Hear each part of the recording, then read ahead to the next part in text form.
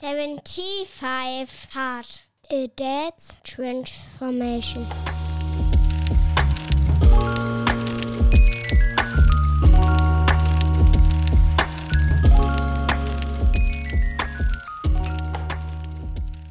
Hi everyone, welcome to day 13 of my 75 hard challenge.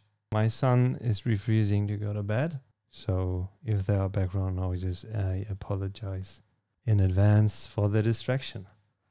Anyhow, yesterday was busy, and there was a lot on my plate, but I was able to get stuff done, which I'm again super proud of, that I'm able to get my time management in line. So we go through it pretty fast because I wanted to talk a bit about the book I'm reading because I'm more likely done.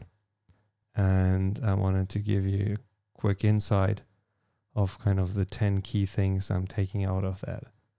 So first workout was a walk. You've seen I put up a trailer for this podcast. A lot of rough jump cuts. I'm pretty new at video editing, so I hope it wasn't too hard to watch, but I thought I'd give it a try, and it was a fun little side project to do. So that walk and this whole recording session was my first workout. The second workout was again the rowing machine because it got pretty late. It was already, I would say, 10. I needed to get a workout in, so I pulled out the good old rowing machine.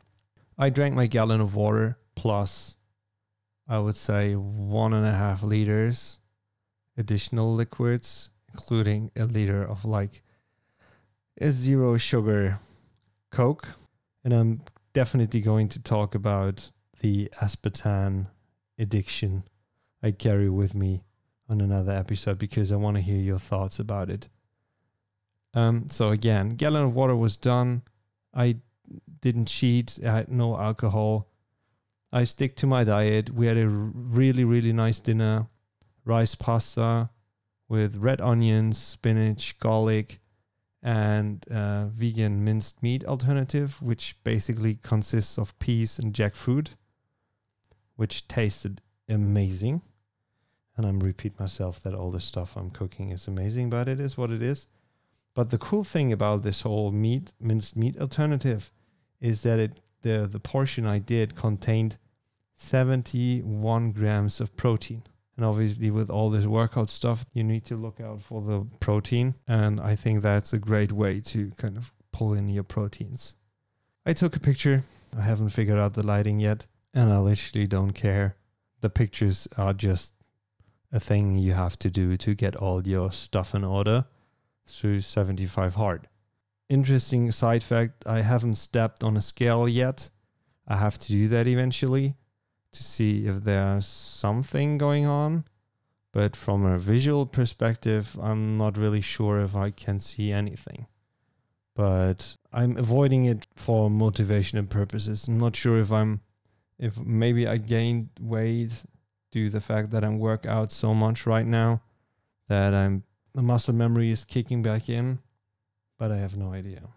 We'll see. I think I'm going to do that on Sunday, but I'm not going to promise anything. Anyhow, coming back to the books and to my reading, I told you that I'm reading Mark Manson right now, The Subtle Art of Not Giving a Fuck. Sorry for swearing, but it is what it is. That's the title. And I've wrote out like 10 takeaway things for this book for people who haven't read it yet and are not planning to read it. So I save you some time so you don't have to look it up on the internet. But again, you should read it. It's a cool read. It's easy to read. And it's easy to consume. And I think you can take a couple of good things out of it. So let's start. I think the biggest takeaway is that you have to choose your fox wisely. Sorry again for swearing. It is what it is. Instead of caring about everything, focus your attention and energy on what truly matters to you. Not everything deserves your emotional investment. I think that's a great learning. Pick your battles. Pick your battles. The second thing I think is important is embrace life's inherent challenges. Life is difficult. And happiness comes not from avoiding problems, but from solving them and growing as a person through the process. And I think all kind of the backlashes you facing are helping you to become a better and successful person. And accept your limitations. Acknowledge your flaws and limitations rather than striving for unattainable perfection. Self-awareness is key to personal growth. And I think that is something I have to put on my flag. Definitely. And with that, and I feel like this comes down with like choose your fox wisely, the importance of values. Define core values and align your life with them. Living in accordance with your values brings a sense of purpose and fulfillment. And I think this is directly connected to your happiness. Even when life is difficult, all this is completely connected to each other. And in the importance of values and how you define them, taking responsibility, take ownership of your life and the outcomes of your decisions. Because blaming external factors for your problems only disempowers you. I think that's really important to keep in mind. You're in charge. You're in charge and only you. And another wording which I found really interesting is the feedback loop from hell, which is basically avoiding the negative feedback loop where you feel bad about feeling bad. Because emotions are natural. That's what drives us. And it's okay to experience them without judgment. But the thing is, how you deal with them will influence what's going to happen to you. The other thing is the importance of action, because action is the antidote to most problems. Instead of overthinking, take decisive steps towards your goals. What needs to happen so you're going to be where you want to be. I think that is a cool takeaway. And this whole title of the books, by the way, doesn't suggest apathy. It definitely doesn't. But it encourages you to allocate your limited emotional energy to things that truly matter and let go of trivial concerns. Your mind is so blurry with all this stuff that on the end of the day doesn't really matter and are not going to influence the decision you do.